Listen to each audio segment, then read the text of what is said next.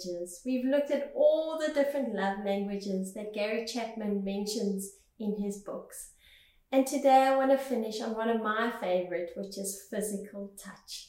You know, so often we feel that humans can experience physical touch, but when it comes to God, he can be distant or unemotional, or we can't feel him. But I want to tell you, if your love language is physical touch, you can definitely feel God. So often I've explained it, especially to children, when you're in his presence, it feels like a heavy blanket or a warm blanket just coming around you, where you can tangibly feel his peace. Sometimes we respond with crying, sometimes we even start to shake, sometimes we feel this warmth come through our bodies. That is God loving us with physical touch. He's such a present, real God, and he loves to love us in this love language. In Acts 4 verse 13, we read, the council members were astonished as they witnessed the bold courage of Peter and John, especially when they discovered that they were just ordinary men who had never had religious training. Then they began to understand the effect Jesus had had on them simply by spending time with them.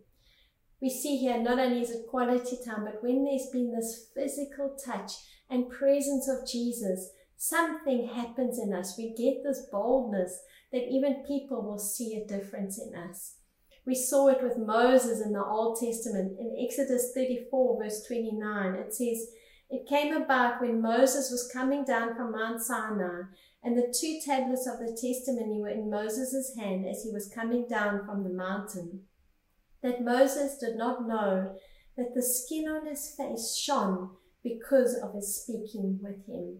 We know as the story continues that they even asked Moses to put a veil over his face because he was literally shining so brightly, having been in the presence of God. I would love that to be our testimony, that when we experience corporate worship, whether we're in church, whether we're alone at home, when we put on our worship music, when we spend time with him, that it's not just a nothing, that we actually tangibly feel the presence of God, because he loves to love us in that love language. And I'm going to read the last scripture in Psalm 73 verse 23 to 24. It says, yet in spite of all this, I still belong to you. You hold me by my right hand.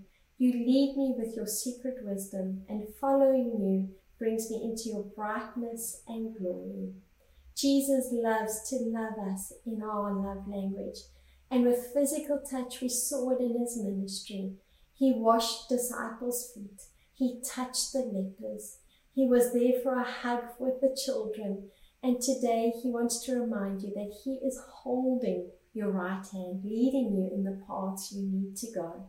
So if that's your love language, squeeze your right hand today and know your Father loves you, is leading you, and is touching you in a very special way.